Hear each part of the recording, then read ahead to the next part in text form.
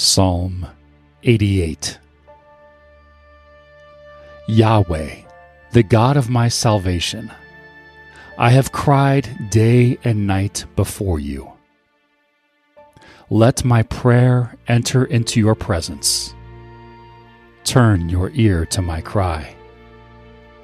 For my soul is full of troubles. My life draws near to Sheol. I am counted among those who go down into the pit. I am like a man who has no help, set apart among the dead, like the slain who lie in the grave, whom you remember no more. They are cut off from your hand. You have laid me in the lowest pit, in the darkest depths. Your wrath lies heavily on me.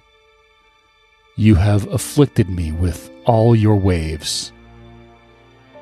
You have taken my friends from me. You have made me an abomination to them. I am confined, and I can't escape. My eyes are dim from grief. I have called on you daily, Yahweh. I have spread out my hands to you. Do you show wonders to the dead? Do the departed spirits rise up and praise you? Is your loving kindness declared in the grave, or your faithfulness in destruction? Are your wonders made known in the dark, or your righteousness in the land of forgetfulness? But to you, Yahweh, I have cried. In the morning, my prayer comes before you. Yahweh, why do you reject my soul?